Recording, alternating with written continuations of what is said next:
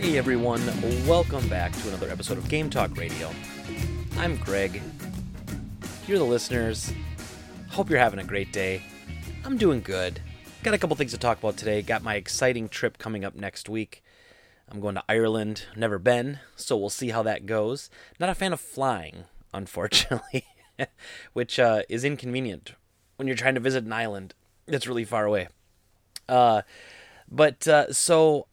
I'm not sure if I'm going to have a podcast next week. And if I don't have one next week, I'll miss the next week after that. But I should be back after that. So I don't think I'm going to miss more than 2 weeks. Okay. And I know all you listeners out there, I know your lives depend on hearing this podcast every week. Your whole week's shot to hell if you don't get a little piece of the old Greggy every week. But I'm just saying, it's going to be a couple weeks. And so I'm going to try to do one next week. The thing that sucks is, to get this trip, I'm working almost every day up to it. So I'm working Thursday, Friday, Saturday, Sunday, Monday, Tuesday. And I'm working the whole thing to build that up. So it's just, it's how it goes. And so unfortunately, like, the day that I leave, I could probably get up and do the podcast. But I also have to get up and I have to do I have to do the Madden matchup thing, the Madden football simulation for the local sports radio show, so I got to be on the radio for that, and I just have all the things I have to do, so I want to get it all done, but I also have to, pack and actually make sure I have all my things that I need. But whatever, that's not your problem, that's my problem. That's an MP, not a YP. That's what we say. That's a my problem, not a your problem. So I'm just letting you know, if there aren't any podcasts for the next few weeks, that's why. I haven't gone anywhere. I will miss it immensely. And then when I get back, we will have an epic conversation about my game store hunting in Ireland, which I'm just going to safely assume is not going to go great. I mean, I can't imagine that it's great. Wow, I keep peeking here. Sorry if I'm blasting on anyone's ears. I'm peeking into the red, and I don't feel like I'm going above my normal volume, so I'm trying to adjust the mic placement. And so that should be pretty good. So we have two stories we want to talk about today. One, we're going to talk a little bit about GameStop, which I've been neglecting them. I was going to talk about it last week, but we had the Billy Mitchell thing, had to dip back in. So we got GameStop talk. A couple weeks ago, they talked about closing 200 stores. I got to get on that story. And then we're going to talk a little bit about their financial situations and a video leaked of one of their stores, one of their prototype stores or one of their demo stores, which is something GameStop does a lot. They make like these one-shoot stores where they just it's a concept basically, and they bring this concept to life. And oh my goodness, I need to get some grease for that squeaky arm. And so it's just a concept store. So we have actually one of the managers did like a full video walkthrough of it. So we'll walk through that. There's some interesting stuff there. And then the second one, actually, this popped up just yesterday. And it was really frustrating for me. I had to bash my head against the wall. We're going to talk about Hideo Kojima, who is the creator of Metal Gear and obviously one of my favorite game series of all time. He's probably my favorite game developer of all time. But he came out with some tweets on his English account. And he got a whole bunch of flack for it. And it's weird, like this mob mentality when one person comes out against somebody, all of a sudden thousands of people rally behind this person without understanding anything about the situation or even trying to understand what actually happened. So we have a situation of that we're going to talk about. So Hideo Kojima and the Twitter tirade against him. And those are the two stories. I, of course, have my pickup pile of the week, which is 1, 2, 3, 4, 5, 6, 7, 8 games high. I have my game of the week picked out. And I have an extra special. I have another comic book for the pickup pile of the week this week. So it's a great one. So a big one for the collection must have. And so with that, we're going to get this show on the road, people. And we're going to begin talking about GameStop. So first up on the podcast today, like I said, we're going to be talking about GameStop. And I've been neglecting them a little bit, as I said earlier, because there were a few stories. One, obviously, the financial call a few weeks ago, the quarter two stuff where it was basically all hell broke loose. And it's interesting because if you read the headlines, here's what you read. And I've had customers stop into the store and just say this too. And I love it, right? I've got very loyal, great customers, and they'll come in and they're looking for like they assume I just hate GameStop because they're a competitor, right? Which obviously I worked there for a long time. I have a certain love for the company and I have a certain hatred for the company, a little bit of both. But ultimately, I don't want to see a company that employs a bunch of people go out of business, especially one that's in our industry, one that helps, it's the largest video game retailer in the whole world. So we won't want them to fail if we want video games to be more successful. I think they help video games be more successful, and that's arguable, I know, with things like their used program over new games and stuff like that. But I'm just saying, I think in general it helps. In fact, I think it helps my small town because it brings a bunch of games into town that people buy, and then eventually those get sold to my store and I get to resell them and make money. So I think there is some value to GameStop as a brand. I think it's there. So all the headlines came out. All the headlines were GameStop's closing. Here it is. GameStop's closing 200 stores. 200 stores. Oh my gosh. It's over. Everybody pack it up and go home. GameStop's done. Well, not really. Because 200 stores in the grand scheme of things, I mean, worldwide, what do they have? I don't know, 6,000 to 10,000 stores or something, somewhere in there. 200's nothing. It's a drop in the bucket. It's obviously not good to shut down 200 stores unless you're consolidating, right? And a lot of people may not know the history of this, but I actually lived through it. I was working as a GameStop manager, area manager at the time. And so GameStop bought FuncoLand. And so they instantly had a huge influx of new stores, rebranded everything was fine. Not long after, GameStop then purchased EB Games. Now, it was sold as a merger, but it wasn't a merger. It was one company with money buying a company with no money. It's just, but for employees' sake, they said it was a merger so that the EB employees didn't feel crappy and so that the GameStop employees didn't feel bragging and like they were winners in some sort of stupid battle. Which is funny, just a quick side note, I always felt that way. Like, it was difficult for me to get over that. I always felt the EB in my town was a competitor of mine. So when we merged, I kind of hated them because they were the enemy, of my business. And obviously now that's silly. But that's how you feel at the time. So it does take some time to get over that. However, so after buying EB Games, though, they grew exponentially overnight. And so you had all these locations. You had sometimes 3 or 4 stores in a 4-block radius, 2-block radius. I know there was one in area in Milwaukee where there were 2 stores in a strip center, like 2 next to each other, and then one in a mall that was right outside the strip center. So you had 3 stores all within walking distance of each other. It's crazy. So obviously things there need to change. And over the years, they've taken stores out. They've set stores up in far out regions. Like around my area, they put a store in Shawano, and they put one way up north in Marinette, and they put one in other places, right? So the idea was, let's branch out. Let's stop being clumped up. Let's branch out. And it worked in some cases, and it didn't work in others. Shawano's already closed. The De Pere GameStop's already closed after a few years, and so not everyone was successful, and that's fine. That's business. You don't know if an area is going to be successful until you try, usually. So the closing the 200 stores thing isn't a big deal. Now, obviously, you'd like to close 200 stores and then have the other side be, but we're opening 200 other stores or something to balance it all out. But that's not really the case. We know that GameStop is having financial trouble. Like, that's not in dispute. And I don't think anyone's going to make that claim. However, this thought of they're dead in the water and they're out and they're gone is so far from accurate. And yes, when you see that Q2 call, it is like dismal. it is not a good look for them. It is not good for them. You'd want your earning report to be like, we made $400 million, not lost $400 million. But a lot of people don't really understand how this works in reporting, right? So when they say, and this is the article says right here, GameStop will close as many 200 stores by the end of 2019 following another quarter of sharply declining sales and a $415 million loss. So what you have to understand, though, is that $415 million loss isn't necessarily like the company lost $400 million. And I know it sounds really dumb, right? Because you're like, this is literally what the article says. It says they lost, they had a quarter with a $450 million loss. Well, oftentimes that loss is just what's reported between what they expected to gain and what they actually gained. So it's not really a loss. It's a loss to stockholders, right? It's a loss to investors because investors thought they were going to get X and they were given Y. So that loss is what's in between X and Y, but that loss doesn't mean that they had $415 million in the bank today and tomorrow they have zero. That's not how it works, right? So that's the first thing you have to understand.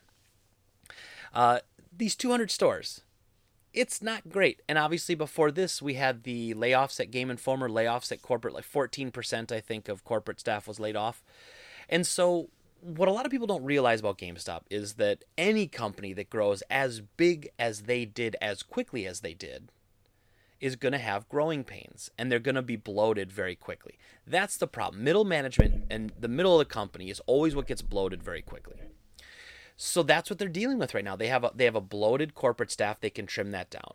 They have bloated middle management, regional directors, district managers. They shaved that down right before a conference there. And so all that is part of the thinning of the herd, essentially, but that's because they were artificially bloated because of their quick growth. Because when you're growing quick and you've got all this money, you're like, well, we might be adding 1,000 more stores. We got to add new regionals. We got to add new district managers to prepare for that.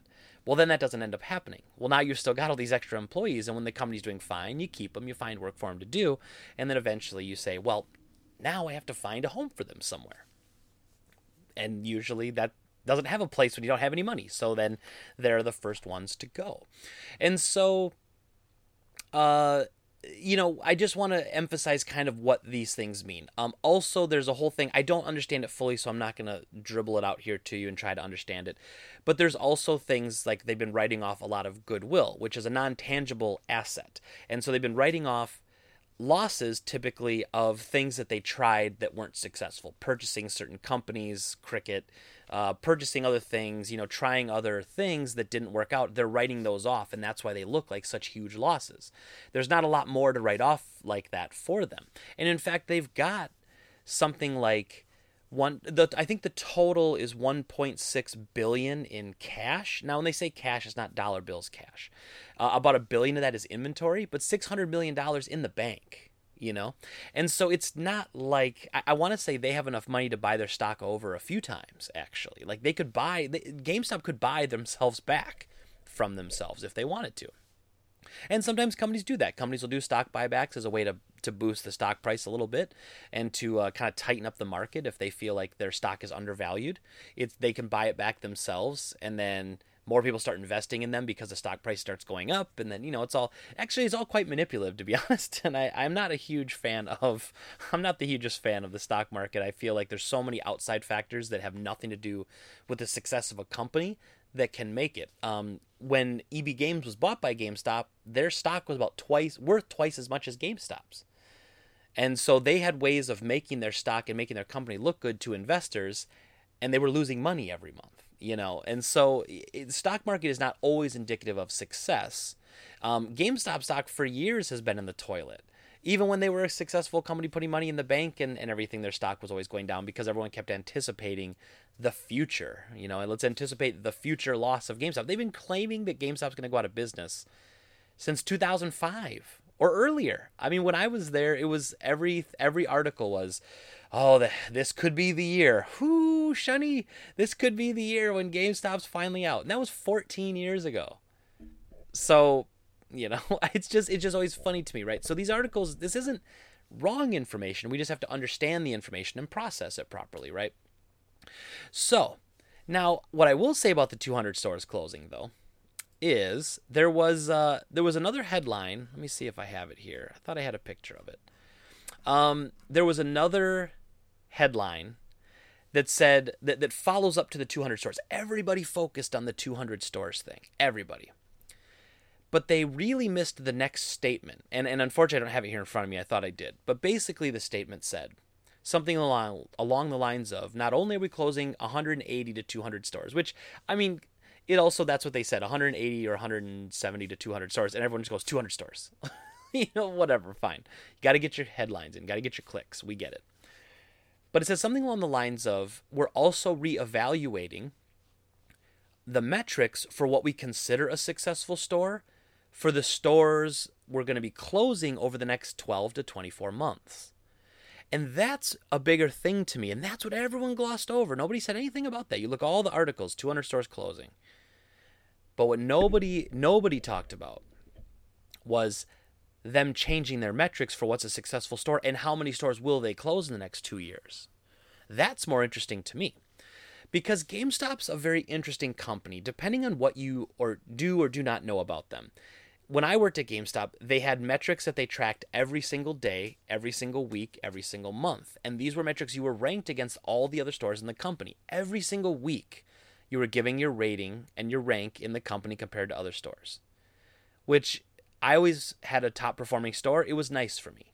A lot of managers always had bottom performing stores. I assume it was not nice for them to hear this, but every single week it's bashed into your head. And they would make slight tweaks and changes to the formula over the years. But key things, always pre-orders. Pre-orders were always like the number one thing. You had to get pre-orders. Subscriptions to Game Informer magazine. You had to sell subscriptions to Game Informer magazine. Those two things you had to do.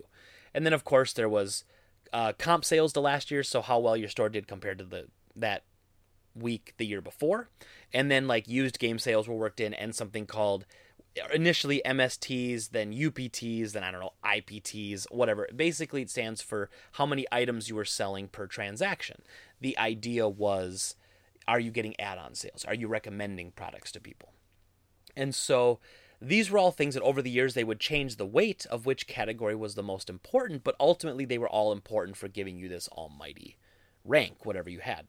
And so they're reevaluating those metrics. So does that mean they're not going to care as much about physical pre-orders? Because let's be honest, of course physical game sales are in decline. Like, of course, I'm seeing that with the Switch especially, is we haven't been seeing as many used games come in because it's a portable system, first of all, but it's also easily accessed for digital games, and the storage is cheap.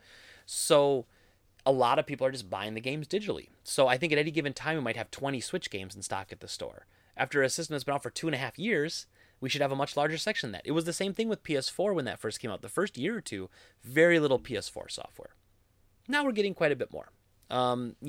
As the cycle of this console winds down. So they're changing the metrics, though, for what makes those stores successful. So are they going to get away from pre-orders? Because the new game sales aren't what's carrying this business. Although the new game sales, the whole point of that is to bring people's trades in, and then you make money on the trades. That's essentially what the business model is there. But no more pre-orders. Are they going to stop caring about subscriptions to Game Informer magazine? I mean, that always seems like a massive, massive, massive waste of, not a waste, sorry, a massive wrongfully way of judging a store's success is how many of a magazine they can sell. Okay. And yes, it all comes down to you get the discount card with it, which I think is going away. I don't know. They keep changing it, but I think the 10% is going away. But originally you would sell it as a 10% discount card with a free magazine because nobody wanted the magazine. I'm sorry to say it. Game Informer fans, I'm sorry. Most people don't want the magazine. They want the discount card, but they'll take the magazine if you give it to them for free. So you've got that. And so maybe they won't care so much about Game Informer subscriptions because that doesn't matter as much. But what I think they're going to start doing is they're going to look at pure profitability, because I know stores, okay, when the De Pere store was open, I was always internally competing against them. Obviously, we're the same company, but I worked at the Mason Street GameStop in Green Bay, and there was the De Pere store. The De Pere store destroyed everybody in pre-orders. Like, they weren't super busy, so they could talk to people about games all day long. They got tons of pre-orders, and they killed it every single week in pre-orders. But that store was never profitable because you don't make any money on new games. New games, the margins are so thin that if all you do is sell new games and you don't bring in good used product and sell used product, it's not good. And that store didn't do that. It was in a weird part of town, actually. It was like a richer part of De Pere, more industrial part of De Pere, where they wanted new stuff. In fact, the Walmart that it was next to doesn't even do that great because it's, people were like, well, I don't want to go to Walmart. I'll go to Target instead, or, Pinky in the Air or whatever. We're rich. We don't go to Walmart. We don't want used games. We want new games. So it did well. It sold tons of new games, out pre-ordered half the stores in the district. But that never made them profitable. And so they're going to change the metrics on what's a profitable store, looking at more things like used game sales and comps to last year. Like, that stuff should all matter. So it's going to be really interesting to see, though, in the next 2 years, which stores were actually profitable. And they're going to look at stores that have really high rent and squeak by with not very much profit, and they're probably going to close them. Or they're going to move them into a different location with cheaper rent, and they're just going to be smarter about it. When GameStop was expanding, they were growing so quickly, there wasn't a lot of time to think about this stuff. I mean, there was literally a job, okay, and I actually almost applied for it a few times. There was a job at corporate that was called SOC. It stood for Store Opening Coordinator, and I know they still exist in some regard. But there was literally 5 or 6 people that were hired just to go to new towns every week and open new stores. That's how many new stores they were opening. Every single week, there were like 5 new stores opening. It's crazy. It's crazy the growth that was happening there. And we had it down to a science. And let me tell you, like, they would come in on a Monday, all the product would come in, the shelving would come in. That store was open by Thursday night. Yeah, it was incredible. You started with a blank slate Monday morning, and you had a full stocked and staffed store on Thursday night. It was cool. It was actually really cool to see, like, from start to finish. I did a lot of them, actually. I did a lot of new store opens. And then I would manage them for a month, and then they'd say, hey, Greg, we need you back at this other store because they suck. And then we're going to give a young manager this nice, fresh, fancy new store, and you get to go back to this dump that needs help with terrible employees, and then we need you to fix it. And that was okay. I liked that to an extent. It was nice to finally have a home store when I had Mason Street. It was like my retirement store. Like, I went there, I built a staff, and I got to keep my staff. Didn't always have to move around and everything. So that's just some of the more interesting things. So I know everyone's focusing on the 200 stores closing, but it's more interesting to me how they're going to change how they close stores in the next 2 years, because clearly they're saying they're closing more stores. They just have to figure out how they're going to do it, and they're going to reevaluate that. And so how does GameStop pull out of this, right? How does GameStop turn it around? And I'm a firm believer that any company can turn it around. Best Buy was able to turn it around. They were circling the drain not 10 years ago, and they pulled it around, and they're doing great. They've corrected, and they're fine. Circuit City, they didn't. They didn't correct. They're not fine. Blockbuster didn't correct. They're not fine. But it's possible. I think it's always possible, and I totally think it's possible for GameStop. They, for the most part, have about a 50% positive rating with people. For the most part. Some of it warranted, some of it Nickelback levels of just hating them just to hate them because the internet says so. But they have the opportunity. So they're trying some unique things. I actually opened what we called them prototype stores back then, but it's a concept store. And I opened a concept store actually in Appleton. It was on College Ave. It was the really big one. It was actually its own building. It was the only GameStop I'd ever seen that was its own building. It was an old Payless shoe store that GameStop made a deal and bought a bunch of locations and opened it up. The store was huge. It was probably about 5 times as big as your average GameStop store. It was incredible. My store, like if you've been to my store, it was probably 3 or 4 times bigger than my store. It was huge. It was awesome. And so you had this massive store, and like you had room to do things. You were never crammed for room like you were at the mall stores and stuff like that. Unfortunately, GameStop never really did anything with that. Like, we had room to have some really cool stuff. We could have done tournaments. We could have done other things. We just didn't really. They didn't have that initiative at that time. So there's some concept stores, and I'm going to flip over to this video here, and for the podcast listeners, I'm probably just going to play the video and then let you listen, and I'll try to describe things as we go. But basically, this must have been a store manager of a store that had just been closed and then reopened as a concept store. And this concept store had some interesting things. So I'm going to play this video, and then we're going to kind of pause it and chit chat as we go.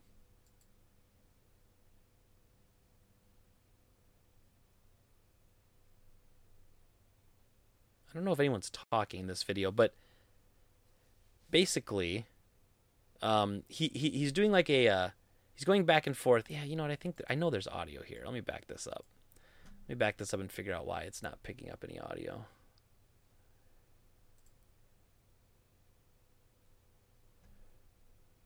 Probably because it's not on that. You know what? I'm not going to play with it. But in any case, sorry. So there's no audio, so forgive me on that. But podcast listeners, I'll kind of describe what's going on. So you walk into this store. It looks like your typical, like it's the long GameStop, right? You walk in, it's a short entrance, long, deep store in the back. Like a mall store.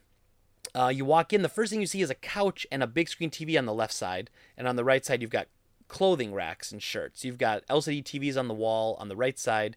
And very few games is what I'm noticing here. This actually, like, there seems to be less product here and more extracurricular stuff.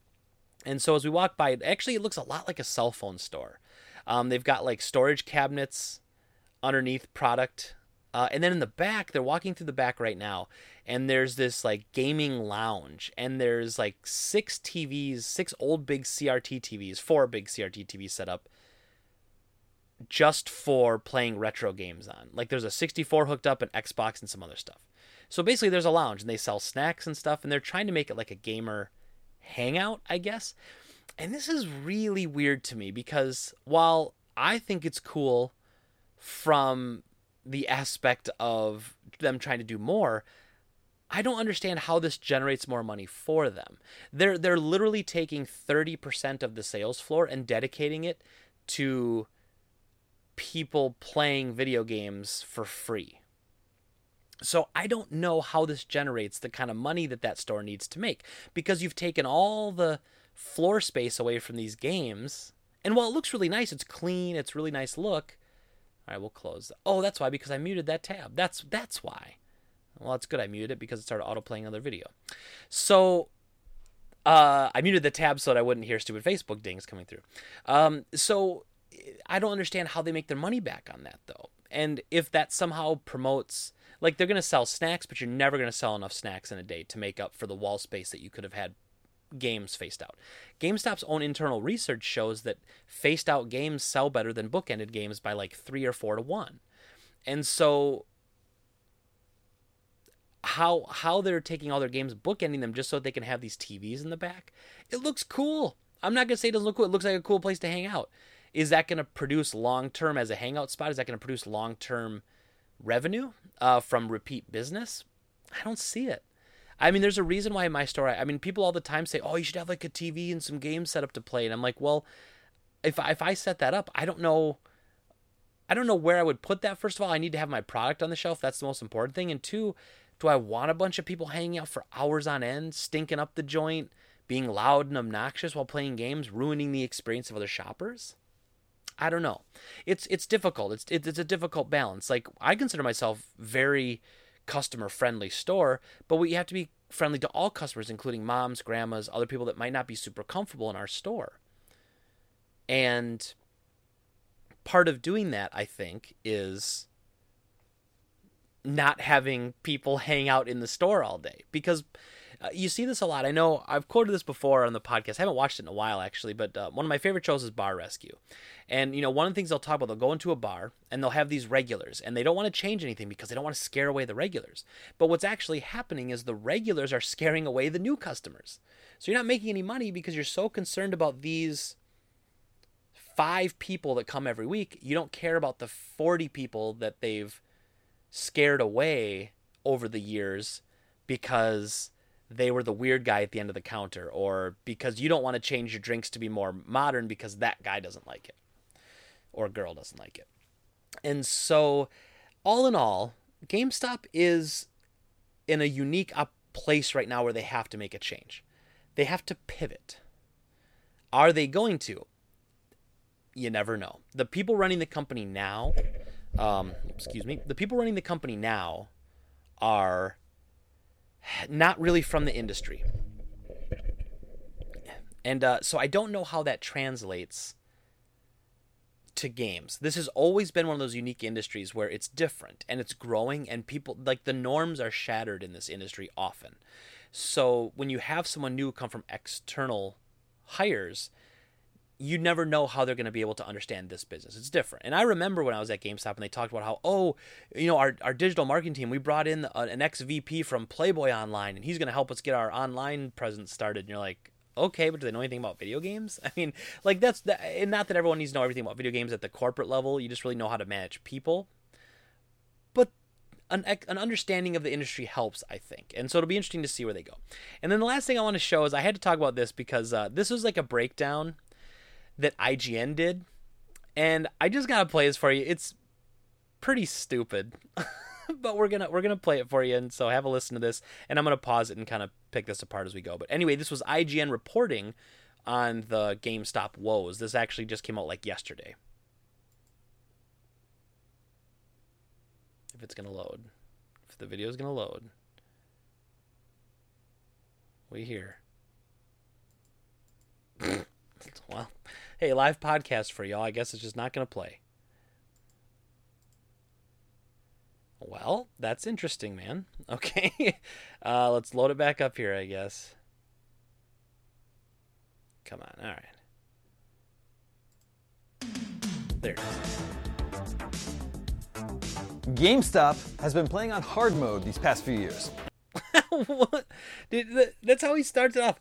GameStop's been playing on hard mode these last few years. Like, could you be any more, like, unprofessional? Could you be any more stupid? Like, who are you trying to tell a story to? Do you not care at all about being accurate or professional or anything? No, GameStop's been playing on hard mode the last few years. This is the dumbest thing I've ever heard. Like, it's just incredible. Here we go again. GameStop has been playing on hard mode these past few years. In its 2018 fiscal year results, And okay, just for the people listening, I know people watching this, the people listening, so there's a filter on this video that makes it look like a VHS tape. It's got the date in the corner, and then it's just like and then the dude's wearing a shirt that just says Game Scoop with an exclamation point in a video game font. Anyway, sorry, go ahead. But it's like, why the VHS filter? Like, are we not adults living in 2019? We have to do this to show that it's all about retro games.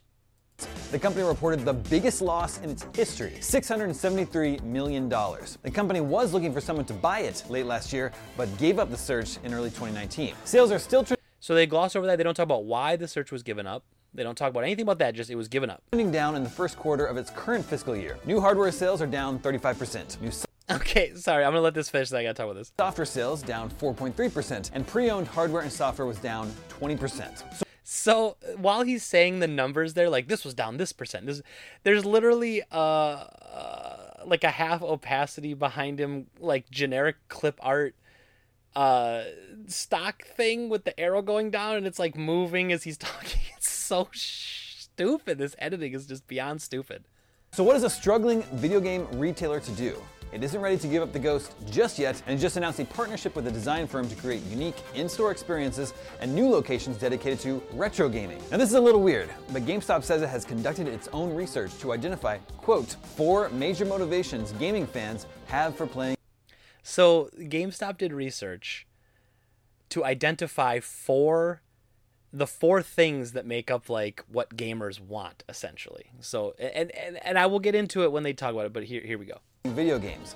Your motivations are, apparently, immersion, achievement, creativity, and community. Yeah, I mean that's accurate actually. Like that's really good. That's really good research. That's like a really business-fied way of saying that. Yeah, like this is what essentially people who play video games want out of their games. One of those 4 things. I mean that covers pretty much everything. According to its research, quote, video games are no longer just a form of entertainment, but are a fundamental part of the fabric of a modern customer's life.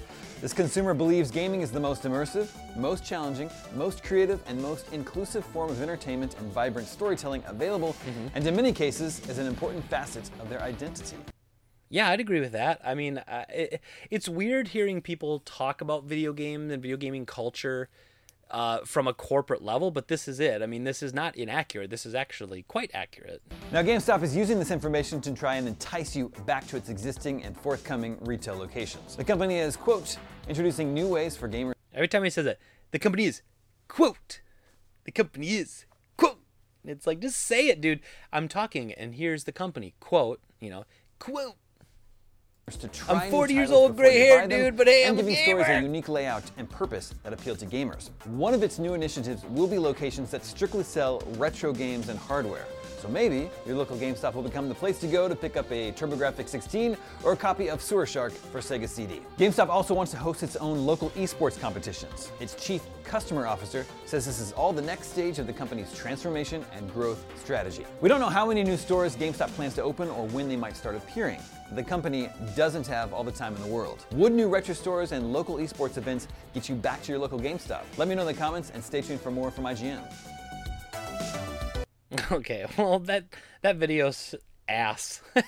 That video is just terrible. But I know who IGN's appealing to in that. But I despise that. I think that was just awful. But some of the points that they raised there though are kind of fair, especially near the end there. Asking questions like, is carrying retro games and doing esports tournaments going to bring you back to GameStop? And I would say most people probably know, but GameStop needs to do something event-wise. Look at all the card shops, the local mom and pops, the card shops, all that stuff. They bring people in by doing those events. And now I don't do any events like that. I sponsor events like that, and I help people who want to run a tournament. We sponsor it, to get our name out there. But for the most part, we don't really do much with it. And we're still successful. You don't need, a lot of these things are gimmicks and band-aids. It's not about how to short-term get people in the door. It's about how to long-term keep people coming in the door. And, and I hate to keep going back to it, but one of the things they have an issue with right now is their brand. Their brand name is suffering, right? And one of the things they're known for, and again, perception is reality when it comes to customers, okay? And so what that means is it doesn't necessarily have to be true. It's what the customer thinks is true. Is it's going to get you in trouble. And the customers right now think that if you take a stack of games to GameStop, you're going to get ripped off. And sometimes, rightfully so, they think that because sometimes their trade prices are crazy. I literally look at their trade prices every single day at work because we use their trade prices as our bouncing off point. Like if they sell a game for $20, we sell it for $14.99. And then if they're paying $5, we're paying $6 or $7. And so we're able to, we use their model, and we use it against them, really. But I look at their numbers every day, and sometimes I see a game, I kid you not, it was $34.99. They're paying $6 for a $35 game. So you can't argue that it's perception is reality when the reality is reality. They're paying $6 for a $35 game. So, of course, if you go there and you sell your game for $6 and then you come back a week later and you see it on the shelf for $34.99, of course you're going to get pissed off. And of course you're never going to go back there again. I mean, that's what's killed them over the last 10 years is this weird, and they've never done anything to fight back against that. They've never, they do trade bonuses sometimes, and their trade deals can be really good when they do them. But that's not enough. It's the perception that you're cheaper than everyone else in your buyback prices as opposed to and you're always more expensive in your selling prices. Those two things, that reputation will make you notorious and not good. And so they need to fix that. And I guess it'd be fine if they don't, because I benefit from them failing in that regard, but it's just one of those things that it's easily fixable, and they have to work on fixing their brand. Their brand used to be untouchable. It used to be the most recognizable, best brand in video games in the world. And now while still recognizable, I'd say easily 50% of people love it. 50% think they're going to get ripped off when they walk in the door. Whew, talking about GameStop sure gets me all fired up. I didn't even talk about that. That's okay. I don't need to. I didn't talk about that either. I had 3 tabs I didn't talk about with GameStop stuff. But basically, there's even it's funny, you listen to all these fly-by-night wannabe journalists talk about something, and then there's investment bankers who are investing in GameStop right now. One guy's got $3 million in GameStop stock because he knows that company's going to bounce back from that. Not that it's going to be good forever, but he knows that the $5 stock price right now is temporary. He dropped $3 million in, double the price in a year, and then take $6 million out. It's not a bad that's not a bad profit margin. We'll take it. I thought about that even with them. I thought about dropping $1,000 on GameStop stock even, and then I look at it and I go, well, I mean, even if I double up in a year, that's only $1,000. It's not really worth it. I'd rather just have the $1,000 on hand and not take the risk. It's not worth it for me. If I could pay $1,000 and have a chance for a $20,000 payoff in a couple years, I'd probably do it. But there's no way that stock's going to go up to $100 a share and go up 20 times. So yeah, it's not for me. And then, all right, cool. So then next we're going to roll right into this, who's tweeting at me? Anyway, I'm going to talk about this Hideo Kojima stuff, and this is kind of annoying that people are, so brain dead half the time. But, all right, we're going to get started, and here we go. So next up on the podcast today, we're talking about Hideo Kojima, and he's got his new game coming out, of course, in November, Death Stranding. Looks excellent. I'm a Kojima fan, so all things aside, yes, this is probably going to be a skewed perspective, But I hope that anyone who's ever watched these videos before knows that I'm actually pretty level-headed when it comes to this stuff, and I like to lay out all facets of a story. So, but with that being said, Metal Gear Solid is my favorite franchise, and arguably Hideo Kojima is probably my favorite game designer. I like that he offers unique experiences and offers different gameplay elements in all of his games. You know, not everything's just a side-scrolling shooter or a top-down shooter. It's a top-down shooter with little mini-games to prop up the fun. Obviously, you remember the things in Metal Gear Solid about Psycho Mantis and reading your memory card. Little cute little quirky things all the time. Is it Metal Gear Solid 3, I think there's like a vampire mini game where like you know you're having like a dream sequence, and so there's really cool stuff like that. And so I just like him as a game designer, and I appreciate most game designers, I guess, just in general. And so I guess it frustrates me a little bit when I see them being attacked, and this really weird Kojima hate's been popping up recently. And I noticed just a few people here and there, like they're always knocking him for his epic storytelling or the way he writes female characters. And I'm not going to say he's like the Stephen King of video games, okay? He's not writing these epic, massively well done characters all the time. I think some characters have great depth. I think some don't. I think some female characters are brilliant, and I think some are terrible. Just like any writer, I assume, would have good characters and bad. And so you see that a little bit. However, the other day, this tweet was tweeted by his English account. Now, if you don't know, there's Hideo Kojima's Twitter account, and then there's Hideo Kojima _EN. And that's basically an account that retweets his Japanese tweets in English, translated. Poorly, as we'll find out. But this tweet came out. A Hideo Kojima game means the declaration of me doing concept, produce, original story, script, setting, game design, casting, dealing, directing, difficulty adjustments, promoting, visual design, editing, supervising the merch.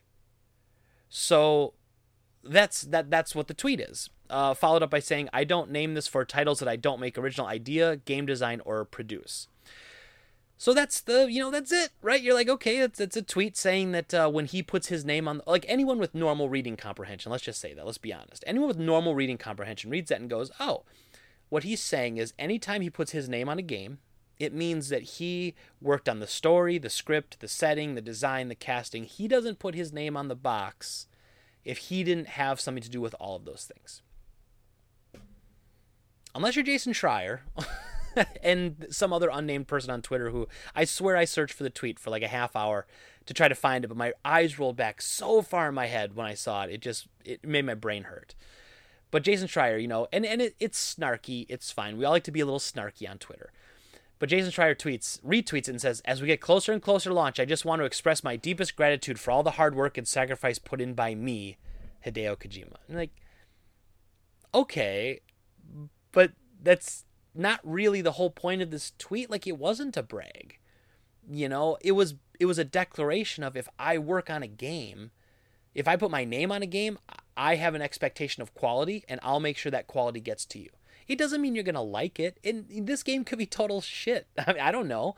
And I hope it's not. I hope it's great. And I hope all the people that, want to play it and like it. And I hope all the people that don't want to like it, play it and like it too. I hope it's good. I hope they get more money. I hope they make sequels. I hope Kojima makes money. I hope all the people working for him make more money. Who doesn't want that? Why? We don't want people to fail. You shouldn't want people by default to lose and to fail.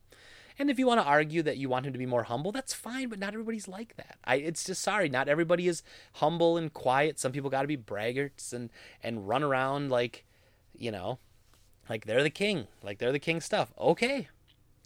Not my style typically, but that's fine.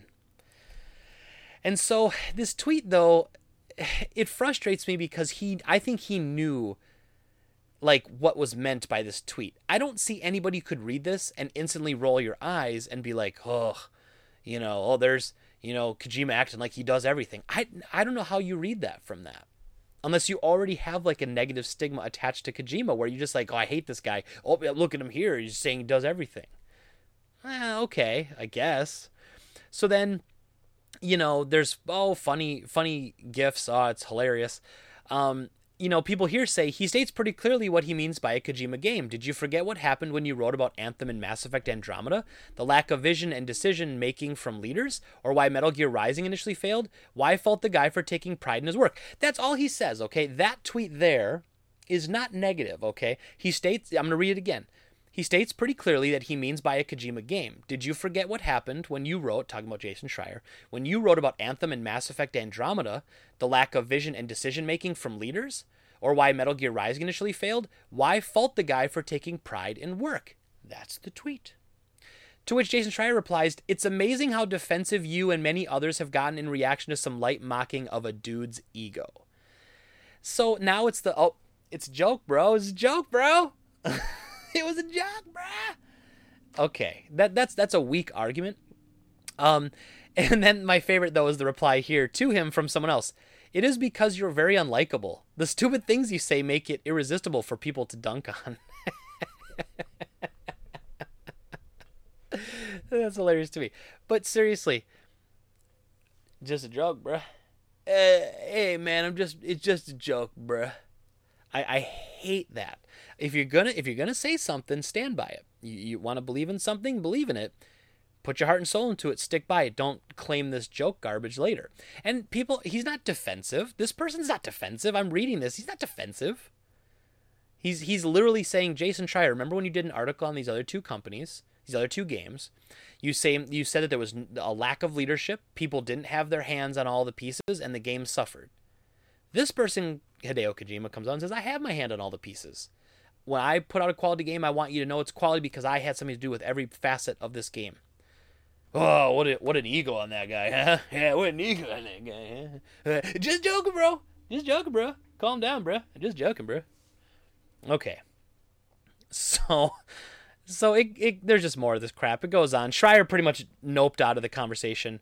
So this guy says, I think he's just making a declaration to his fans that he's involved in all aspects of the game, a promise that you're getting his stamp on all these things. He's not saying he's the only one who made the game. To which Jason Schreier replies, that's fair. The use of a Hideo Kojima game directed by Hideo Kojima and Kojima Productions definitely didn't make that clear enough. It's like, where is he, like he's coming, like he's got some weird thing. I don't know what's going on. And I can't remember where it is. And so like here, he goes on to say, I'm not making fun of the practice of directors putting their name on work. I'm making fun of this absurd tweet. What's absurd about this tweet? There's nothing absurd here. A Hideo Kojima game means the declaration of me doing concept, produce, original story, script, setting, game design, casting, dealing, directing, difficulty adjustment, managing visual design, editing, supervising the merch.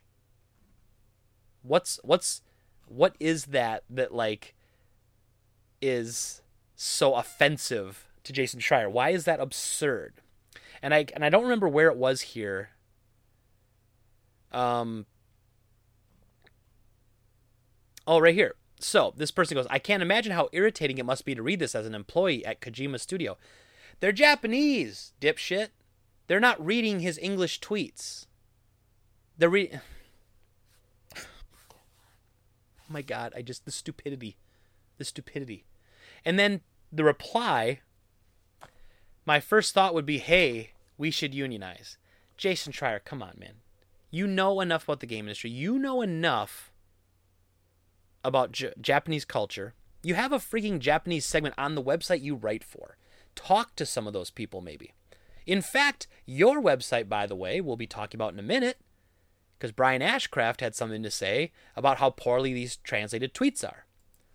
And I'm still waiting for that Jason Schreier apology or comeback. But you're just joking, bro. You don't got to apologize. It's just a joke. You ain't got to apologize. You don't have to apologize if it's just a joke, right? Is that how the world works, I think, right?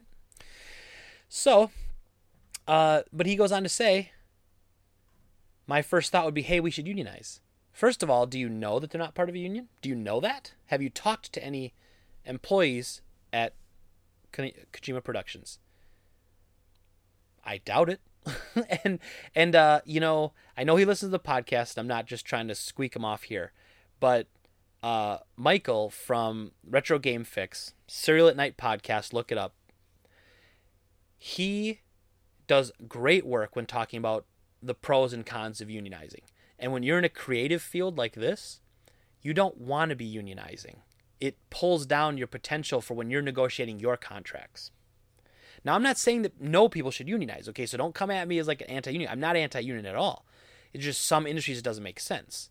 Now, I'd even go as far as to say QA people in the US, they probably should unionize, because QA people are notoriously abused in the video game industry in this country. It's no question. It's no question. They're overworked, underpaid. I'm the first to say it. But to somehow argue that that's everybody who works in games is inaccurate. We don't know that they're overworked. We don't know what crunch is like at Kojima Productions. I can tell you one thing I do know. I know a bunch of people from Konami left to go work for him. A bunch of people were going to go, but were threatened that they wouldn't get their payouts since Konami didn't want them all to leave in droves. So what does that tell you when Konami, who's notoriously known for treating their employees pretty poorly, want to jump ship and go work for Hideo Kojima?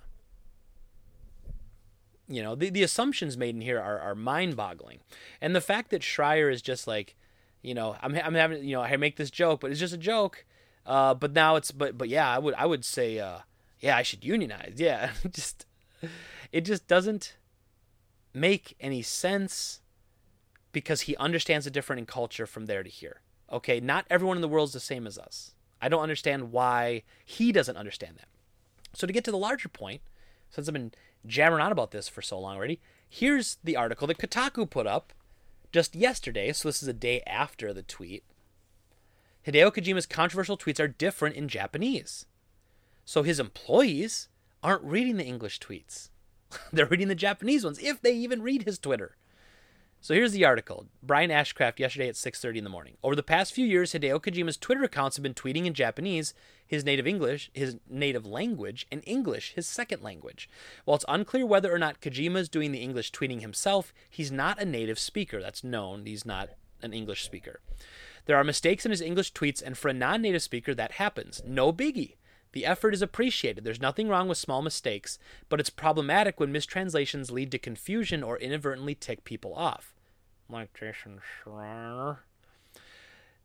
In the past month, there have been 2 poorly translated English tweets that haven't been a good look for Kojima. Again, it's unclear if Kojima himself has been tweeting in English or delegating the responsibility to staff. This September 13th tweet, for example, rubs people the wrong way, especially the part about him becoming independent. So this was September 13th. September 12th. Hideo Kojima's English account writes, 12/16/2015, I became independent. No office, just a tiny room, no staff, no machines, nothing. All I had was this KJP logo, notepad and pen, and my own PC. I started to work on the concept while recruiting staffs, finding office and game engine, had dream and connection, that's all. Again, I don't know if it's because I like him as a developer and I have no negative stigma attached to him, but I don't look at that as anything bragging. He's saying that he left Konami, and he left everything he knew to start something fresh. I don't understand like the negativity attached to this.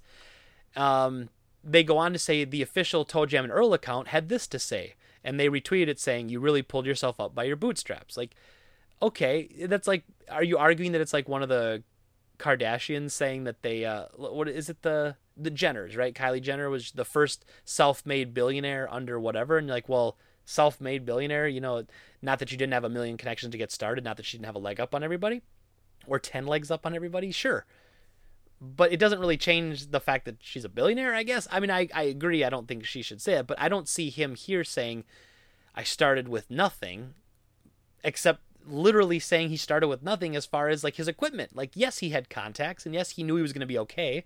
He knew he had contacts at Sony and everything. He was going to be fine. The Kotaku article goes on to say, though, but the original Japanese tweet was different. Kojima doesn't write that he's become independent. Instead, the original tweet was more matter of fact.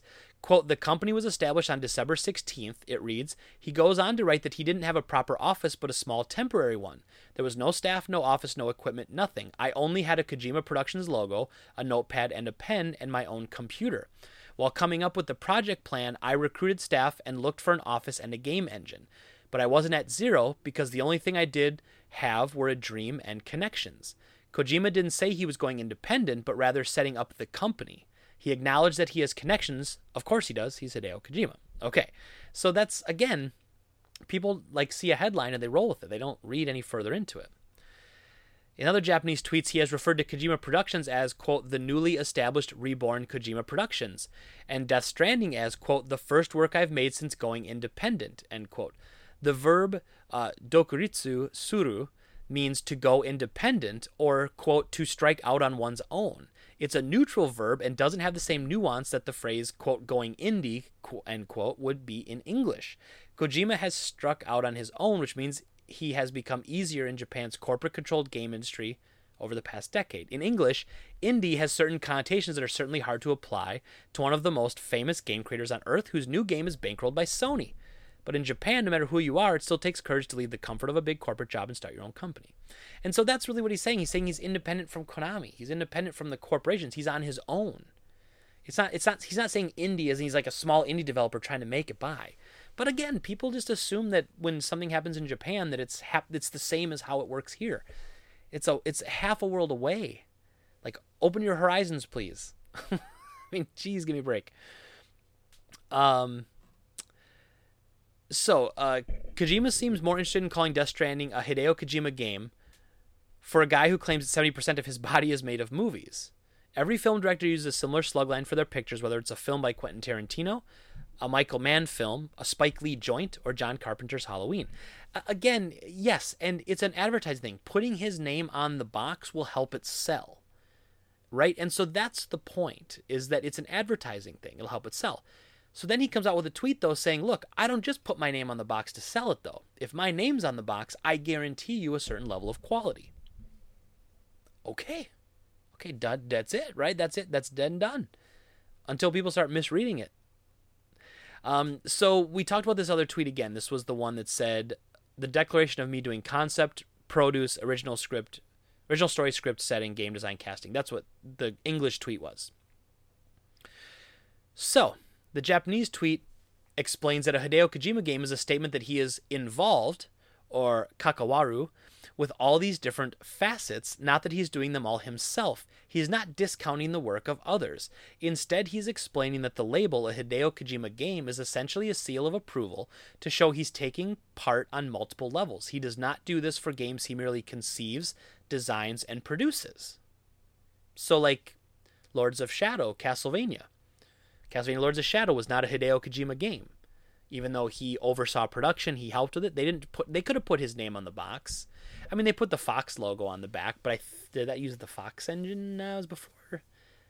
I don't know. It might have used like something, technology sharing or something, but they didn't put a Hideo Kojima game on the front. And again, that was Konami anyway. So even if it wasn't like it was Kojima's decision to do that. And so then there was this person, if you want to know what Kojima was actually trying to communicate in that tweet, here's my attempt at a demangled translation. And for the record, I've been credited as the lead designer, writer, producer on a team project or two, but have never supported the idea of autorism. Autorism. The problem is that most people are only reading his English language tweets, so it's understandable how Kojima could come off poorly, and to be fair, it's not their fault. Likewise, Kojima needs to cut some slack for non-Japanese language tweets. Kojima's account is sending out English tweets to connect with a larger audience, but due to mistranslations, unfortunately, he might end up alienating some of it. That I'll agree with. In fact, one of the tweets that said this English tweet is garbage was retweeted by the English tweeting account. So even, it's got to be Kojima. I'm pretty sure it is him, and I think he's putting his tweets into like Google Translate or something, and they're coming out weird and kind of broken. And so, yes, that's not good. And it's not the average person's fault for reading that and going, it kind of turns me off. But what I don't understand is how a gaming journalist will do that and not understand the context and not understand the difference between a Japanese person and a Japanese culture and the U.S. culture. And it's just, give me a break. It's just that's easy peasy stuff, man. Come on, this is absolutely understandable. And then to pull back on it when people start challenging him, and the people challenging him aren't all just getting destroyed by his Twitter followers, which is what usually happens. So because people are actually liking the comments that are against what he has to say, he's like, I'm just kidding. Wow, you're getting really defensive. Hey, whoa, you're getting really defensive there, pal. I'm just saying, I'm just joking, which is like the exact defense that a lot of people use that they rail against, Well, hey, you're getting awful defensive. I'm not being racist. I'm defensive. It's just funny that he didn't know the difference. And I'm disappointed in Schreier in this one. I do like about 50% of his content. I just did that story last week about Nicalis, and he broke it down with great sources, and he had great information, and it was well done. this just, I mean, again, it's just a tweet. It's not like he wrote a story about it, but I don't know. Just a joke, I guess. But I don't know, Schreier, you know better, man. Come on, be better than that. All right, and that is it for the stories today. Let's talk about our, let's see, we got our game of the week, our pickup pile of the week. All right.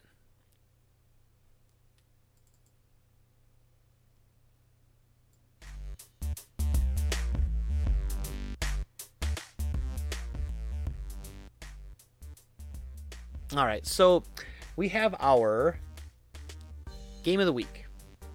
So our game of the week this week is for PS1 again. I'm sticking with the PS1 theme. The theme of this, or the game of this week, is Armored Core for the original PS1. Armored Core is a third-person action mech simulator with full customization. I mean, you can make tank legs, you can have regular legs, you can have jetpacks, and it's all based on weight. So, like, you'll pick a heavy frame, and a heavy frame can hold maybe 4 or 5 rocket launchers. But a heavier frame uses your replenishable energy faster. And so it's all about balancing. Do you want to be a fat-ass heavy tank, or do you want to be a really fast-moving aerial jetpack boosting mech that doesn't have as much armor? And so you fully customize it. What I like about it is it has missions, and the game's pretty unforgiving, I'll say, too. Like, if you don't save before a mission and you fail the mission, you don't start over. You failed the mission and you lose the money that would cost to repair your core, which is what they call the mechs in the game, your core. And so you repair the core, and you lose a lot of money, and then you can't upgrade your core more, and it's very quickly you sink into the crapper.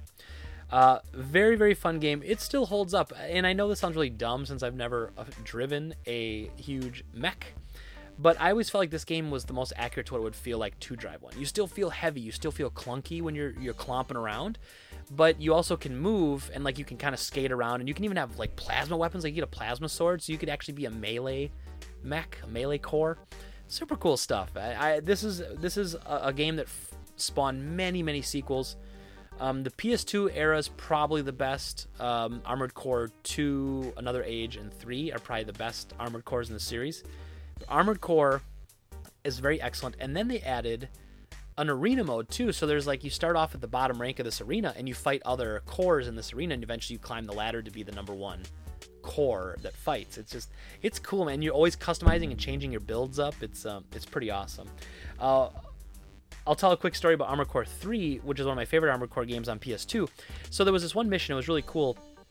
It was like the mission was some sort of like ship had sunk in the Arctic or something, and it was frozen over, and you had to go into the ship, destroy the cargo that was there so no one else could recover it, and then escape.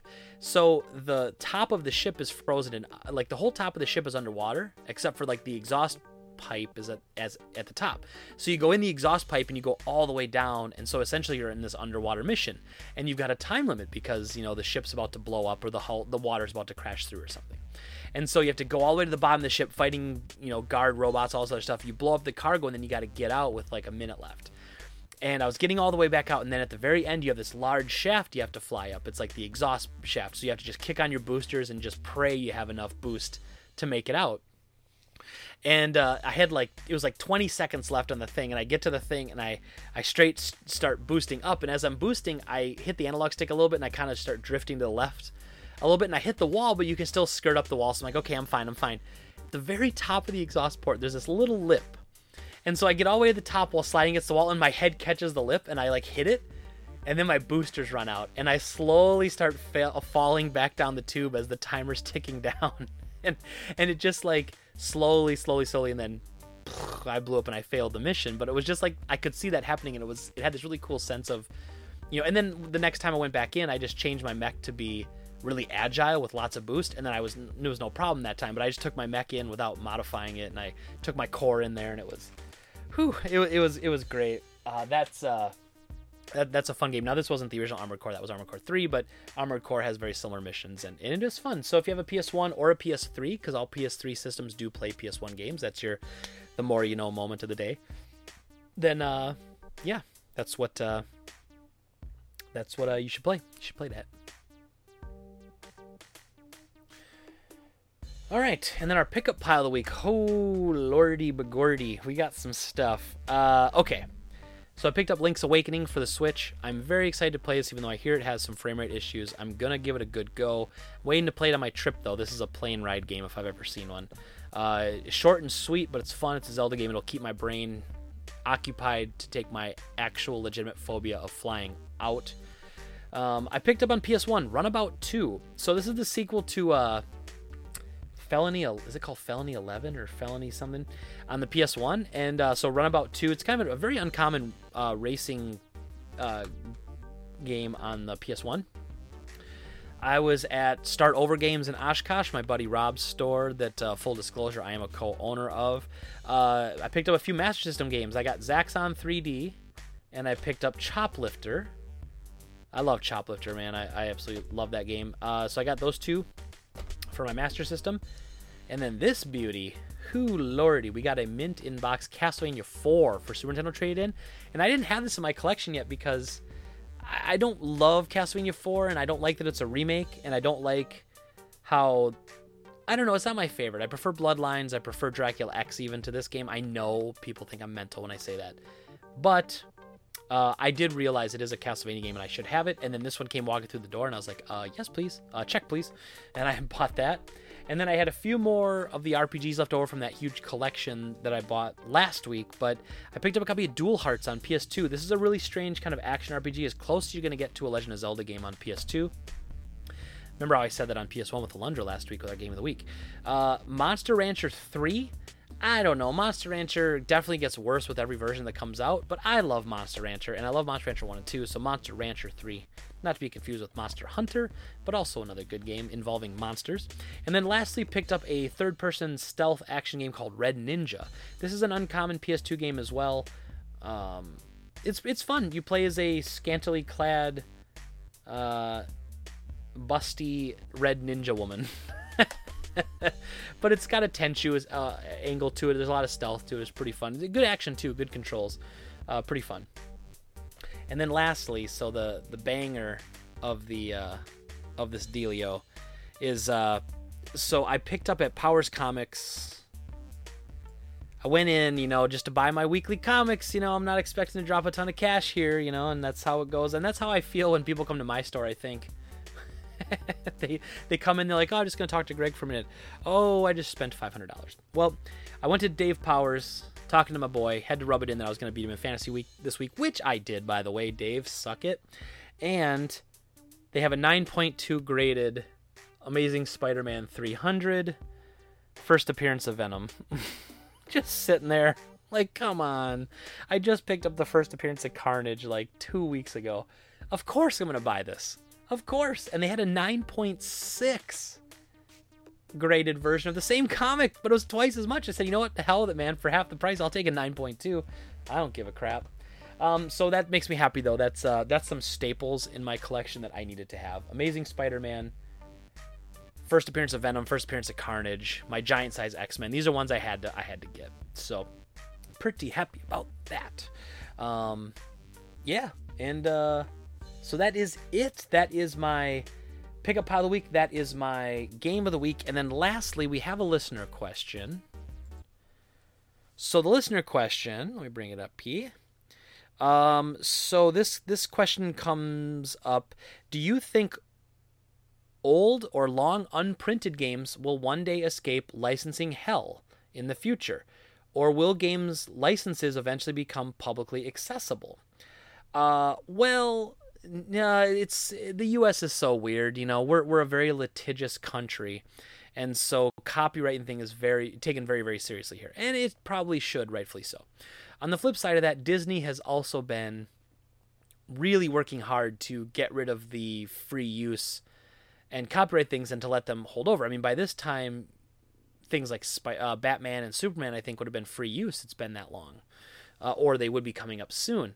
So, no, I don't think those will ever escape licensing hell because they'll always be held by those licensees.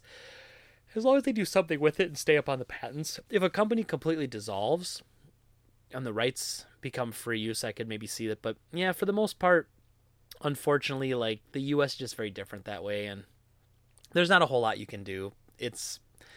not much is going to change when it comes to how we look at copyright. And in fact, it's getting a little more strict because companies want to hold on to their properties longer as companies exist longer. When they made that initial rule, I don't think they expected companies to be along more than 1 or 2 generations, and so now we've got companies that have been around for 5 to 10 generations. But I do think that something like Mickey Mouse should always be Disney's property. I don't see why it would ever become free use. I don't think it should. Same with Mario. Mario is Nintendo's property. If Nintendo's around, it should be Nintendo's property. I just do feel that way. Just like if Game Trade's always around, I should be able to keep the name of my store, I guess. And I know it's not quite the same thing, but that is how I look at it. So anyway, that is the podcast. Thank you everybody for listening and watching. If I don't have one next week, then I'll see you in a few weeks when I get back from my trip. If I have one next week, then I'll talk to you then. Don't forget to subscribe on YouTube, youtube.com/droprate. Follow us on Twitch, twitch.tv/thedroprate. And of course, you can listen to this. If you're listening on SoundCloud or on iTunes or on Spotify, you can listen to them on any other way. So if you're on Spotify, listen on iTunes or SoundCloud. And if you subscribe on whatever your favorite platform is, that helps me out a lot. So you get notifications of when I go with a new podcast up. And we have some fun with it. So thank you as always for listening and watching. I'll talk to you again later. Have a good time. I hope you have a good week. I'll talk to you again soon. Bye-bye.